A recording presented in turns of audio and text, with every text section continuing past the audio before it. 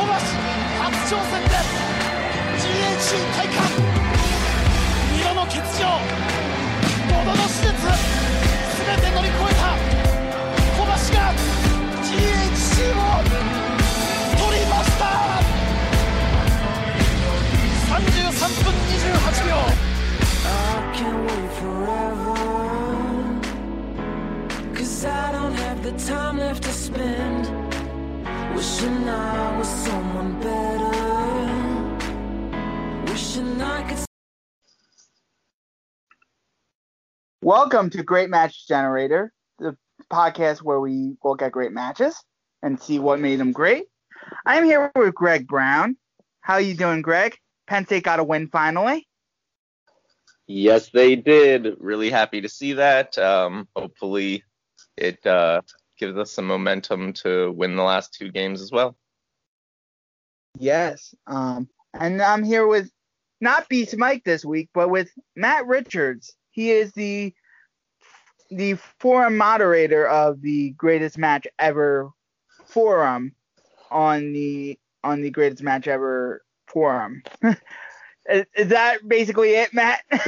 Yeah, that's what I do. At least in the world of wrestling. Yeah, it's good to be here. Yes, and we have 4 matches, 3 different combinations because two of the matches are the same combination. But we have Pirata Morgan versus El Faraón from EMLL 11/16/1990. We have Jackie Sato versus Tomi Aoyama from All Japan Women 1/4/1980. And then we have Randy Savage versus Tito Santana, 2 different iterations of it from 4/22/1986 and 5/4/1986. The 4/22/86 ones from MSG and the 5/2/86 ones from Maple Leaf Gardens. Where do we want to begin? I don't got a preference, but if we don't we normally go in chronological? So you want to start with the Oh women? yeah, we do normally go in chronological order. Good with me. Um, um, chronological order. So let's go with Jackie Sato versus Tomi Aoyama. First, what were your thoughts overall in this match? Greg, you want to go first? Sure. Sure. So the first thing is again, we talk about this with a lot of the Japanese matches. Is it's hard for me to tell who's who, but I did pick up this time. It was a little harder because these two looked almost identical. Yeah. Outside of their ring gear, just physically, they were both extremely skinny and had the same haircut. But yeah, they were wearing different outfits, so I was able to tell them apart. And it was a really interesting match. I don't think I've really seen something like this. It immediately caught my eye that these women were going at each other the way the men were, and this is all the way back in 1980. So I go ahead. I was gonna say, I was gonna echo the I think the standout thing about this match is just the kind of intensity of it, right? That they really they kind of hit the ground running and never slow down in this match. And there's I think a lot to appreciate within this match. But I did also like Greg. I'd never seen Tomi Aoyama, or how do you say that? Aoyama.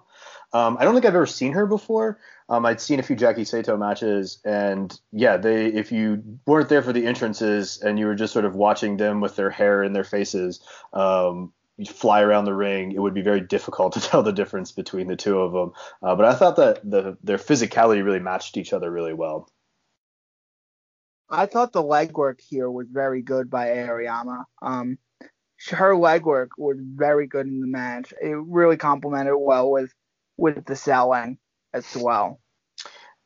Yeah, I also took note that legwork early in the match was great. I think I don't have a ton of context for this match, but if you think about it sort of in its context, Sato is kind of in the middle of a second of 3 championship runs. Her first one was a couple years long, so she's kind of say she's the ace of the company, because I don't really know if she was taking on that role at the time, but she was certainly a champion that was seen as a championship level contender, championship level wrestler, kind of at the top of the hill.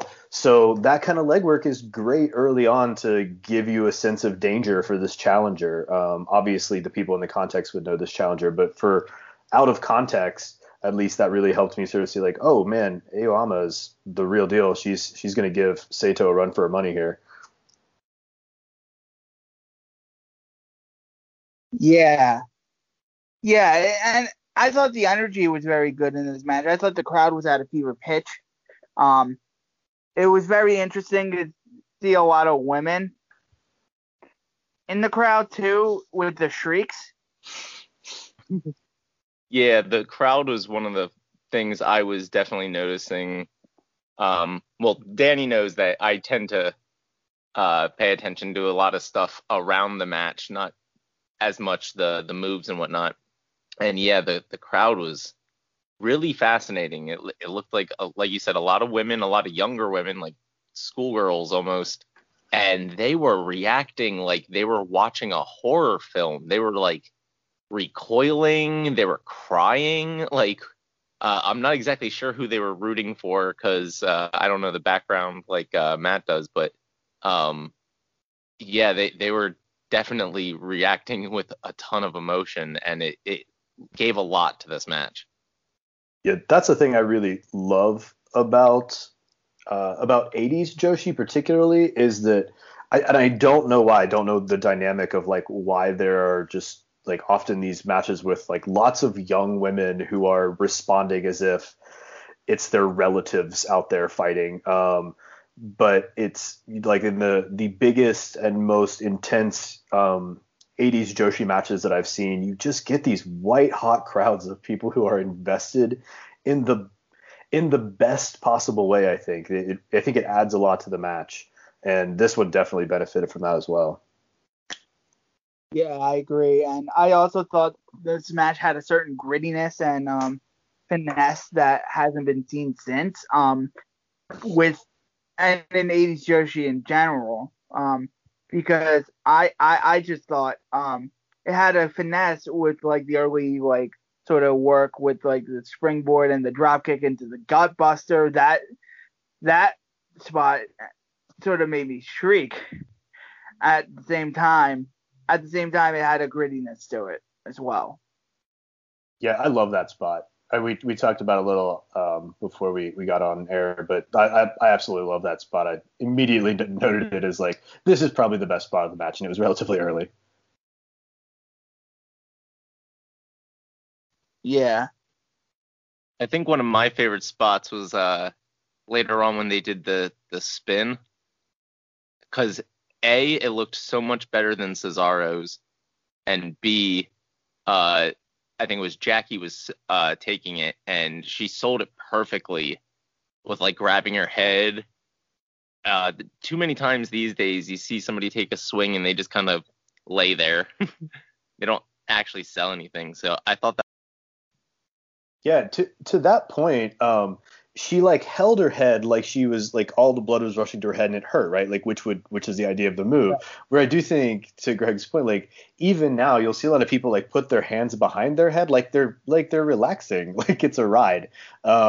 Which I did think, I never noticed that about modern people taking that big swing or big spin or whatever it's called, until I saw this one and I was like, oh man, that's a really good way to take that move. And I think, you know, another spot that I really liked, and this has to have a name, but where Saito would just whip Tomi off the ropes and then just fly and grab her hair and face and just slam her into the mat as she flew around. It's a Saito move. Like she does it in a lot of her matches, but here especially, I think she just laid it in, and it was just in the sweet spot where I think it really elevated the match and, or for me at least, really elevated the action on the whole. And she like lays out and almost like chokes her with that move too. With the like whips her and like pulls her down. Yeah, and they're both Go, sorry. That move is incredible. Yeah, they're both so tall and lanky that they stretch almost across the whole ring when they land. Yeah. But overall, this match had an atmosphere around it that was really good. I liked the double knockout finish too. I was really confused by it. I wrote a couple notes here. I was like, wait, did the ref just count to 10? I'm confused. The only symbols in this graphic I recognize are KO. Are they both knocked out? I think it ends in a double KO. Again, maybe I'm not exactly sure about that, but that's how I took it. That's how I interpreted the finish, and I was kind of okay with that, given the match that they built. Yeah, given the match that they built, it was very good. Overall, 4.5 stars I gave it. Really, really good stuff. Really good stuff here. Intensity. I went a little higher. I went 4 3/4. Just a little lower. You know, maybe not. Probably closer to 4.5 than 5. If I'm being honest, but I really thought watching this in not just the context of the 4 matches that you had lined up for today, but I also watched it in the context of 2 other sort of high-profile Jackie Saito matches from 1980, and I thought this was the best one of the lot by a pretty comfortable margin. And so I give it the just under elite marks, but this is really top notch 80s Joshi to me. Rick? I'm going lower with only a 4, but that is honestly because of me. I didn't have all the context going in, so that kind of took things away for me personally. But as a standalone match, it was still really, really good. So. And also, you should know I'm a pretty generous star giver, so I'm probably even generous amongst like other people who would like have the context. So it's certainly nobody should sort of measure whether they're high or low or something based on my ratings. I'm pretty nice. Fair enough. Yeah, I don't know if I'm nice or not nice, but again, I don't have that background, especially with stuff outside of the U.S. So it just if I don't have that context going in, it can take away from me.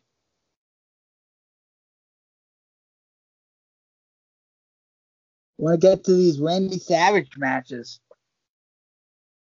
Randy Savage, Tito Santana, both at similar time periods, both in the midst of a feud. 4/22/86 and 5/4/86. I was wrong on the first date. It was 5/4/86 from Maple Leaf Gardens.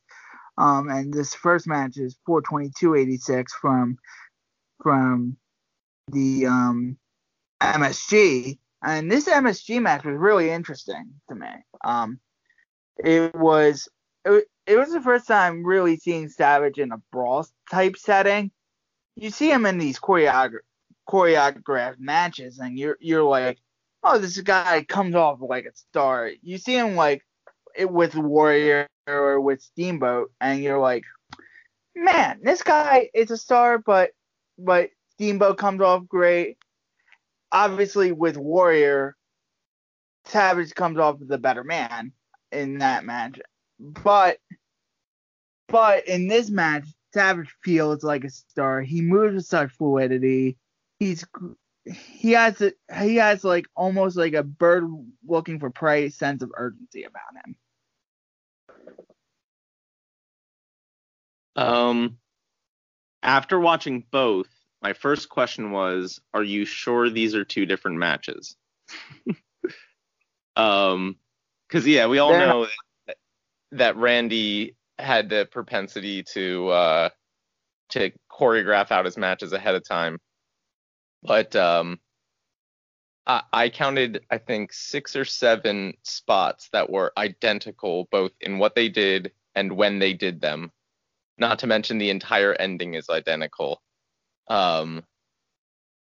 So that was just kind of weirding me out the whole time, was how similar the two matches were, which does make sense though, because they were only a few days apart.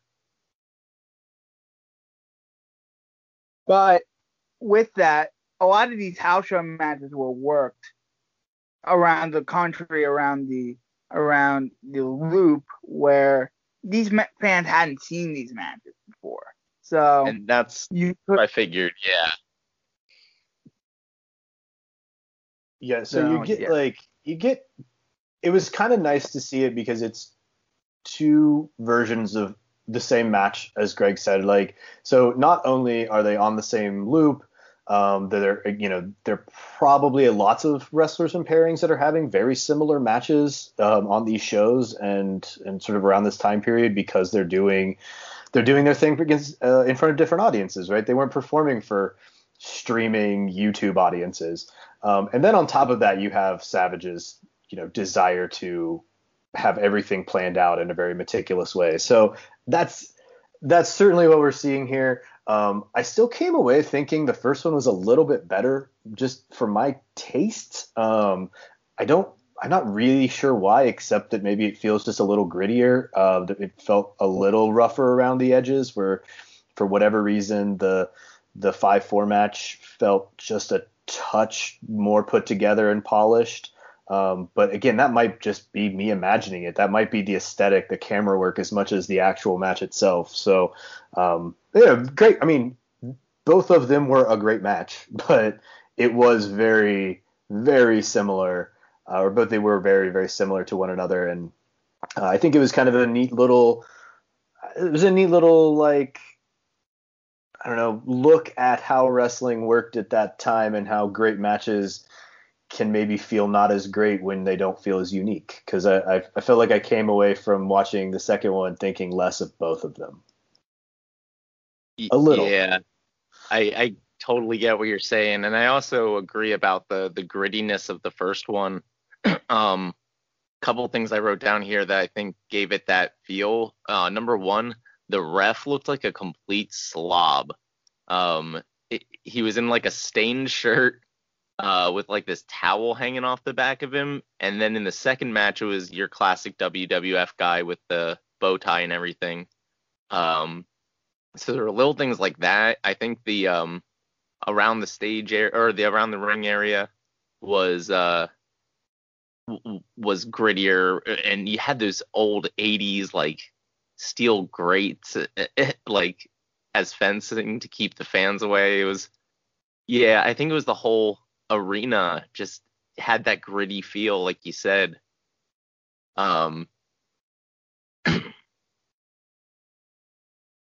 Can somebody remind me, in the second one, did they do the spot where Savage comes off the top and takes the chair to the gut? I know they did it in the first match, and it was my favorite spot between the two, but I didn't remember it happening in the second match. I don't know about the chair to the gut. I know they both opened with him going to the top and taking a fist to the gut. Oh, yeah, but in the first match, there's sort of a turning point spot about maybe 2/3 of the way through where Savage comes off the top to the outside. Well, what was that? Sorry. 2/3 into the match where Savage takes a chair to the gut. Yeah, he comes off the top for a double axe handle to the outside, and Tito hits him with a chair. And that was, to me, like the best spot of either match. And maybe the one thing I could point to wrestling-wise that maybe set the first one off just a little bit for me. But that was a really good point about the refs. I didn't even notice that, like, there was this sloppy, like, replacement-looking ref in the first one, which probably had a lot to do with actually, like, why I liked the match better without me even noticing it. I really noticed at the end when he took the bump and then, like, they were trying to get him up. They, like, zoomed in, and his shirt, like I said, was totally stained. And I was just like, did they pull this guy out of the crowd? Like, what is this? I love that about the athletic refs. What was that, Danny? They were probably still using the athletic commission refs in MSG at the time. Yeah, they probably were. That's the thing I don't know. It's one of those things I like generally about, like, the 80s brawls, and what we'll see in, like, lucha brawls in the 80s and 90s as well. Like, there's just this sort of, like, haphazardness around certain parts where, like, you'd never see something like that on, you know, your modern WWE or AEW or something like that. And there's something to be said for taking a little of the polish off of wrestling to add some grit, and even if it's completely by accident. Yeah, I agree. I totally agree with that, especially in the third match we're going to watch. I thought both of these brawls were great.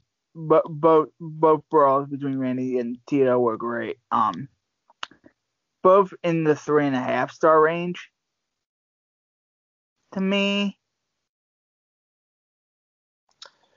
Yeah, I'd probably give both something around the 4-star range. I think I had the first one at like 4.25. They may be pushing 4.5, and then I saw the second one. And I was like, I don't feel like I can. It doesn't feel like it really. If they could just churn these out on a whim, it doesn't feel like it deserves it, which maybe is actually unfair. But I didn't knock them down too far, so they're both probably around the 4-star range for me. Yeah, I'm in the exact same boat. Especially with the ending. The first time I see it with the roll up pin into the reversal, grabs the tights, etc. I was like, okay, that's cool. That's an interesting little finish there. The heel gets away with one. And then to see only a few days later him do exactly the same thing, kind of, like you said, it kind of knocked it down, but I still enjoyed him. So, yeah, I'm going to go 4 stars as well. Yeah, I think really quickly it shows to me how like there are ways of doing great wrestling that don't translate to like star ratings and great wrestling lists and things like that, where like this is really admirable that they just churned this out in multiple venues. And I have to imagine it's not the only two that they had something like this, so that they could just sort of casually have this match together is incredibly impressive. And even though that doesn't maybe translate to my highest marks, it's great in a different way. Because there's lots of different ways that wrestling can be awesome, if that makes sense. Right.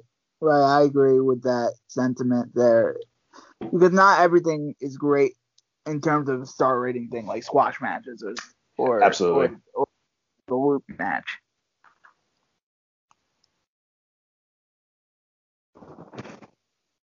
By the Let's way, go to real quick, who was on commentary in Madison Square Garden? Because it sounded like Don King. Oh, we have no idea. It was just some random fan. It was like Gorilla Monsoon, Ward Alfred Hayes, and like some random fan. Okay. Yeah, it sounded like Don King was like on commentary, and it almost gave it like, and because it was in Madison Square Garden, it almost gave it this boxing feel. So that might have I was that mention something about the commentary as well.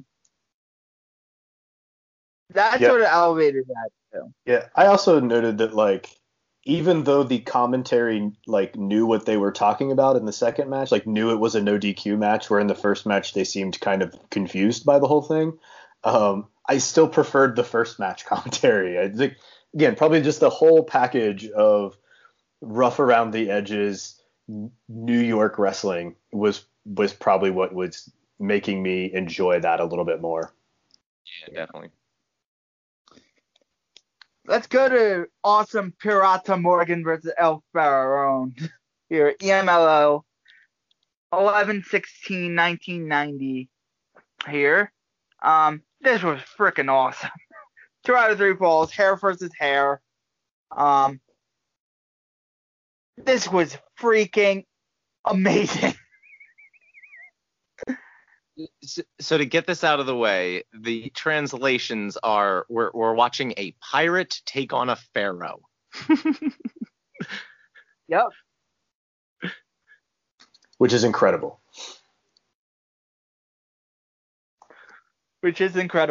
And like Pirata Morgan just freaking just comes straight out of the gates, just beats the living crap out of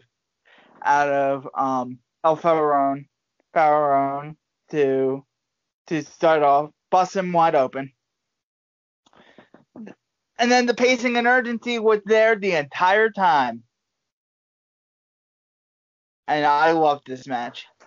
Yeah, I really like that El Faraón looks like someone's dad who stumbled into the ring at the beginning. He's got his track jacket on, and like he doesn't really look prepared to fight as Pirata Morgan is just beating him mercilessly. And then of course by the end of it, he looks like a damn hero. He's actually like really firing back, and I think he's in his 40s by this point, but he still is able to hang with Pirata Morgan, who, you know, as I understand it, was really considered one of the best in the world around this time. At least the year before was really highly regarded amongst not just your kind of tape traders, but your Meltzers and so on. So, you know, people really thought highly of Pirata Morgan, but El Faraón is hanging with him by the end of this after taking a pretty brutal beating in that first fall. Yeah, that first fall was pretty brutal right there. The first thing I noticed was that Pirata I was like, this guy is such an uber heel. He's attacking this poor guy in a tracksuit at ringside. And then I realized, oh no, that's his opponent. Yup. Yup. And you would just like beating the crap out of him. He went to first fall with this diving splash, which was incredible, and then he keeps on the attack, but then Alpha, this match just had everything. The all-time blade job from Pirata Morgan. Can we just talk about this all-time blade job? Gushing buckets and buckets. Yeah, Pirata Morgan always in these brawls got the most out of his blade jobs, and I think this is probably his best one. In my book at least. To your point about this having a little bit of everything. I heard this take forever ago on a forum, and I apologize, I can't remember who I heard this from, but it was essentially that this is the lucha match for, regardless of what kind of lucha you like, right? So it's a lucha brawl at its core. It's a stakes lucha brawl at its core, but it's also got some flying. It's got a decent amount of technical wrestling and grappling. So it's got a little bit of the kind of three ways that I think we often think about and talk about lucha or lucha styles that really excel. And I think they do a great job with all of them. They blend together seamlessly in a way that makes me think that the degree of difficulty here is actually kind of high. And you don't notice all the different things they're doing when they're doing it because you're just watching a fight. You're just watching two people who hate each other try to murder each other. And that's what, in some ways, the best wrestling makes you think in the moment, regardless.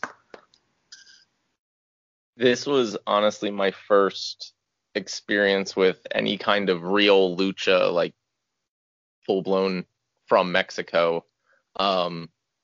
And it was really fascinating to watch because I've always been under the impression that lucha is nothing but high-flying, flippy stuff. I've been getting a little bit of exposure to the submission side through Angelico in AEW. And seeing this, I was just like, oh, I see now. They're really good at submission work. I'd never put it together in my head that the Mexican surfboard is Mexican. But what I loved is seeing it applied correctly in this match. It was really, really well done. And it just went to the submission skills of both of these guys.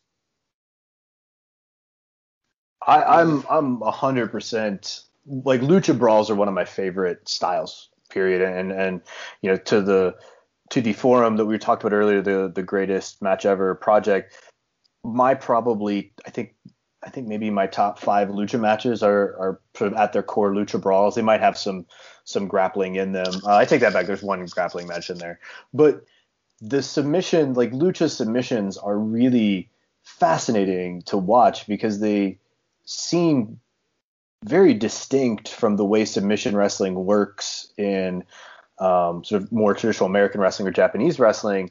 But at the same time, they still look really painful. And I think if you can buy into the psychology of lucha and kind of the logic of their movements, because I do think some people have a little bit of trouble with that. If you can buy into that, and it took me a little bit of time, lucha brawls and lucha title matches have so much to offer. And I think this is a really nice, I'm actually kind of glad this was your first sampling of that, because it does offer a little bit of everything from what your really top end late 80s to through the 90s lucha offers. And I watch most of that stuff out of context and kind of cherry pick it myself, but this seems like a pretty good first step down that path. Yeah, and one little detail I'll point out is that he went to Parada went to do a pendulum spot later on, I think. It might have been Pharaon, whatever. But so whenever you see a guy in modern WWE wrestling do a Mexican surfboard style move, they just kind of like either yell or like punch the guy, and they always offer their arms back. They just put their arms back. And it's like in a fight, you would never just offer your arms to the guy so you'd be put in this intricate hold. But here, he bent the guy's ankle and he was screaming out in pain, and he reached back to like stop it. And that's how he got his arms. And it was just this tiny detail of like how you set up that move, but it was so much more realistic that I really appreciated it. Yeah, I love that you pointed that out. It's really the devil is in the details with a lot of this stuff. And I think what you'll find if you get into it is that you'll see a lot of the 2 out of 3 falls matches will kind of follow this pattern. And for some people, that can be really boring, right? They can be like, well, like why do the matches follow the same pattern? But it's really in how they tell the story, right? It's, in some ways all wrestling follows very similar patterns.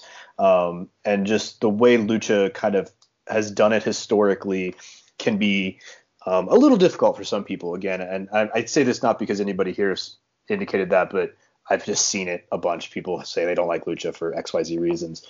But there is such attention to detail and the fluidity at which these wrestlers can get into some of these submission holds, to be perfectly blunt, looking like they do. El Ferion's case, right? Like 40-year-old guy, he doesn't look scary on face value, but man, once he starts moving, you see like this guy's an athlete. This guy's got something, and he's a storyteller and a really good luchador, a really good wrestler as well. And the finish doesn't even hurt it. The finish doesn't even hurt it at the end, where obviously it's a ruse on Pirata Morgan as he's trying to punch the guy, and the ref and the doctor ends the match. But this was freaking great overall. It just speaks to what attention to detail does in wrestling, and what it had a little bit of everything, and really it really speaks to how transcendent Lucha can be when put in the right context. Yeah, actually, can you explain that ending? I was a little confused what happened. It looked like one of the ring men kind of quit or threw in the towel. Yeah, that's sort of what happened. One of Pirata Morgan's guys screwed him over, and it was obviously a screwy finish. It was a screw job finish. Essentially, that's probably what it was. I was a little confused by it. Matt, can you clarify it? Yeah, honestly, I think I was sort of getting that there was a doctor, right, like looking at him. Yeah. And I think I thought it was a doctor stoppage, but Doctor stoppage. But again, maybe I wasn't just paying quite enough attention. I was thought it was a doctor stoppage, and then didn't pay that much attention to it this time around, because this is the second time I'd seen this match, so I wasn't maybe looking for that detail at the end, thinking I knew what was going on. But that was my impression. But regardless, it ends up being a stoppage, and what I got, I think the sort of takeaway for me was it was a stoppage because he was busted up. Right. And I think that sold a lot of the actual brutality of it. And it sort of sold the drama after the match too. I watched a lot of the post match, and Pirata was obviously arguing with everybody.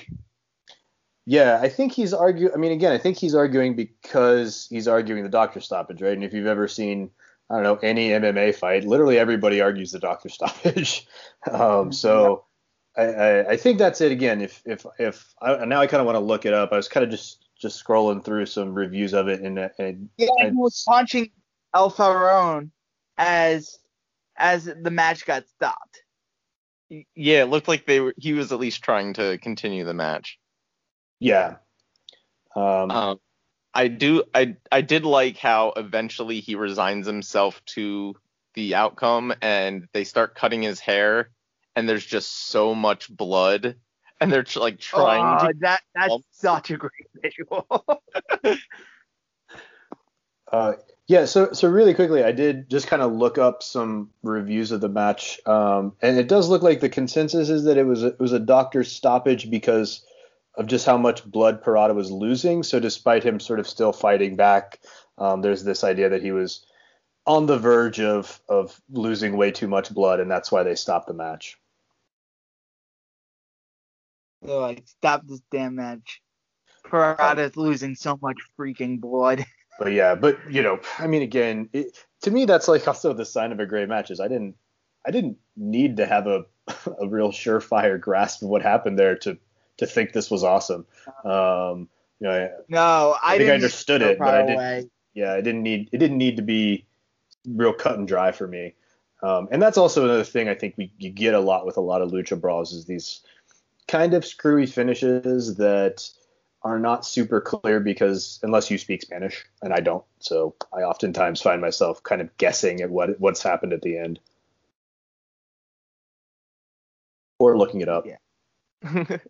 I know enough Spanish just from my high school classes to pick out words here and there, but it still didn't help. And either way, like you said, I thought in the moment, like the second it happened, I was confused and I was like, oh, that's kind of after this great brawl, that's kind of anticlimactic. But then with the arguing and with the hair and everything, I ended up kind of liking it. Like you said, it didn't take away from the story of the match the way I think it often does in WWE because they rely so heavily on the screwy finish. It didn't take away from that match at all. Yeah, that's kind of something I wonder if like in 10 years, if the WWE is not doing screwy finishes so much, if watching some of those matches a little bit out of context will actually, maybe they'll age well because we won't sort of be thinking about them as part of this larger problem within WWE. Like we're not watching this as a larger problem, within the promotion. We're watching this as a single match that it's a stakes match, it's hair versus hair. So we know there's a feud. We know there's this build, and I've read a little bit about that in the past, not even recently, but watching something out of context can sometimes actually be beneficial for the match, I think. I will say because there was stakes, I was surprised there was a screwy finish. Like, if I was Parada, I wouldn't want to lose my hair because some doctor at ringside said so. Like, yeah. Well, one of the things that is a trope, again, I'm going off of like sort of reading people who know a lot more about lucha than myself, is that in the stakes matches you get a little bit more of like the Technico getting one up on the Rudo via something kind of screwy because they're finally getting their comeuppance and they don't stick as closely to the Rudo Technico dynamics that are traditional. And so it's pretty common to see kind of what we would think of as screwy finishes in these matches, and fans kind of expect in a lot of ways that this person who's been screwing someone over and over and over again is finally going to get screwed over. And that's actually the payoff in some ways. So sometimes that actually does take me out of some matches, but as long as something like this is built around it that is really, really good, I don't tend to mind it that much. With that context, that makes a lot of sense. I actually kind of like that ending now. Yeah. Raw. I rated it 4.5 stars. This was my match of the week. A little ahead of the Jackie Sato, Tomi Aoyama match. Really, really good stuff.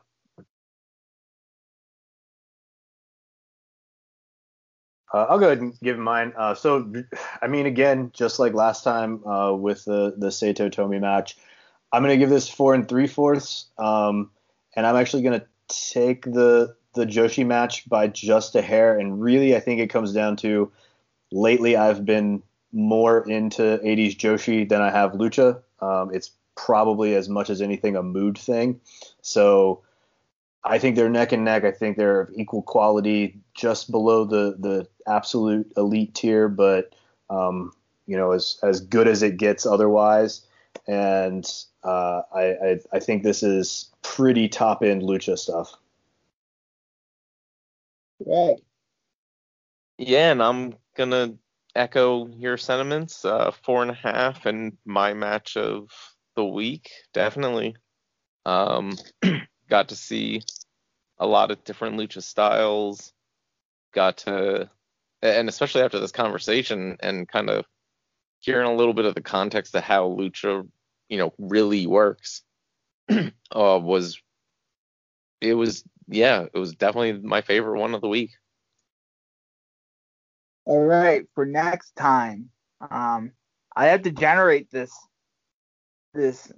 stuff. So I have to make a group, and then 4 matches for next week. Here we go. So we have from Evolve, our first match from Evolve. We have Chris Hero versus Kuto Hikata from 3/13/2010.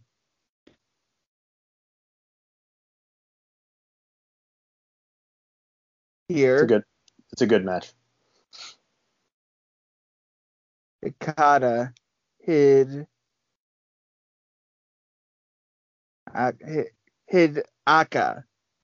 How do you say his name? Ikuto Hidaka. Oh, I don't know. I'd have to be looking at it, and I still wouldn't know. 3/13/10. Then we have Rush versus Negro Casas. 8/1/2014 from CMLL. So we get to watch a little more lucha here, to Greg's delight. And we get to watch Negro Casas, which is awesome. CMLL. And that's from 8/1/2014.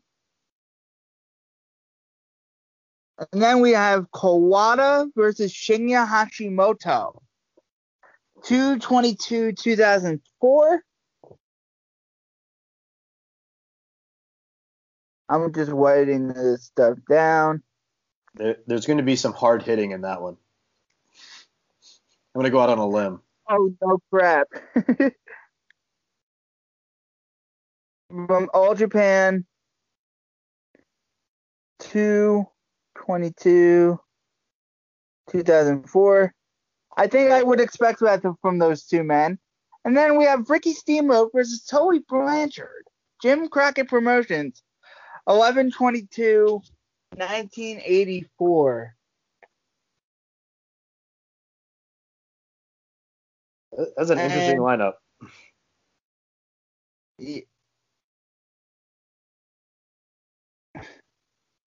Versus, it is an interesting lineup.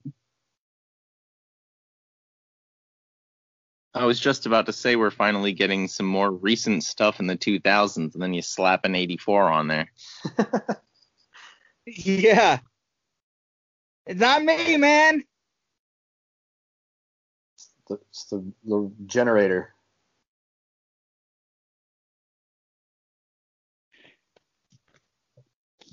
It's the generator that does this. We get to watch some Kawada. We got to watch some Negro Casas, who it's a marvel. I can't wait to watch Negro Casas, personally. Casas is a gem. Timeless. He'll be around forever. He's still around.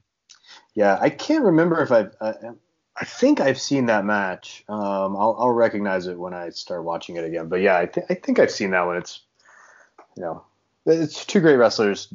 It's hard for either one of those to have a bad match together. I haven't heard of but I've heard of Roosh.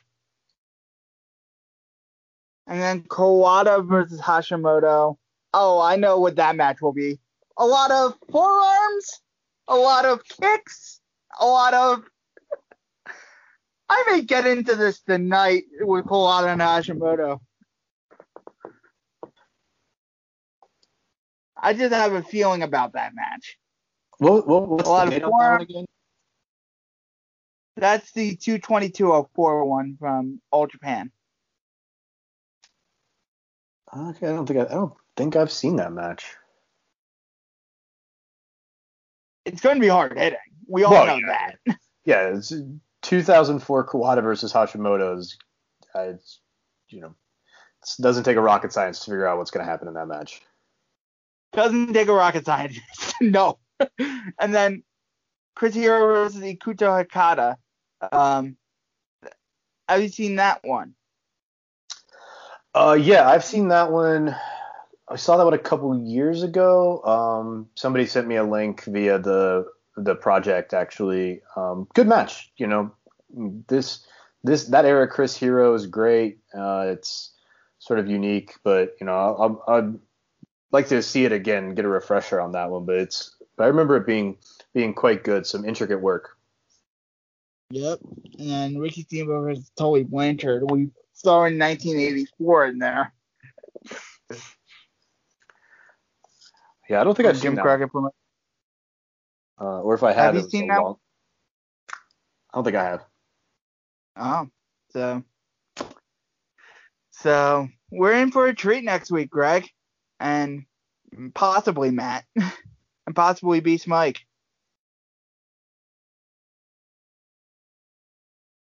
What do you think, Greg? I'm excited. Yeah, I'm gonna get to see Cassius Ohno in his indie persona. Yep. Plugs.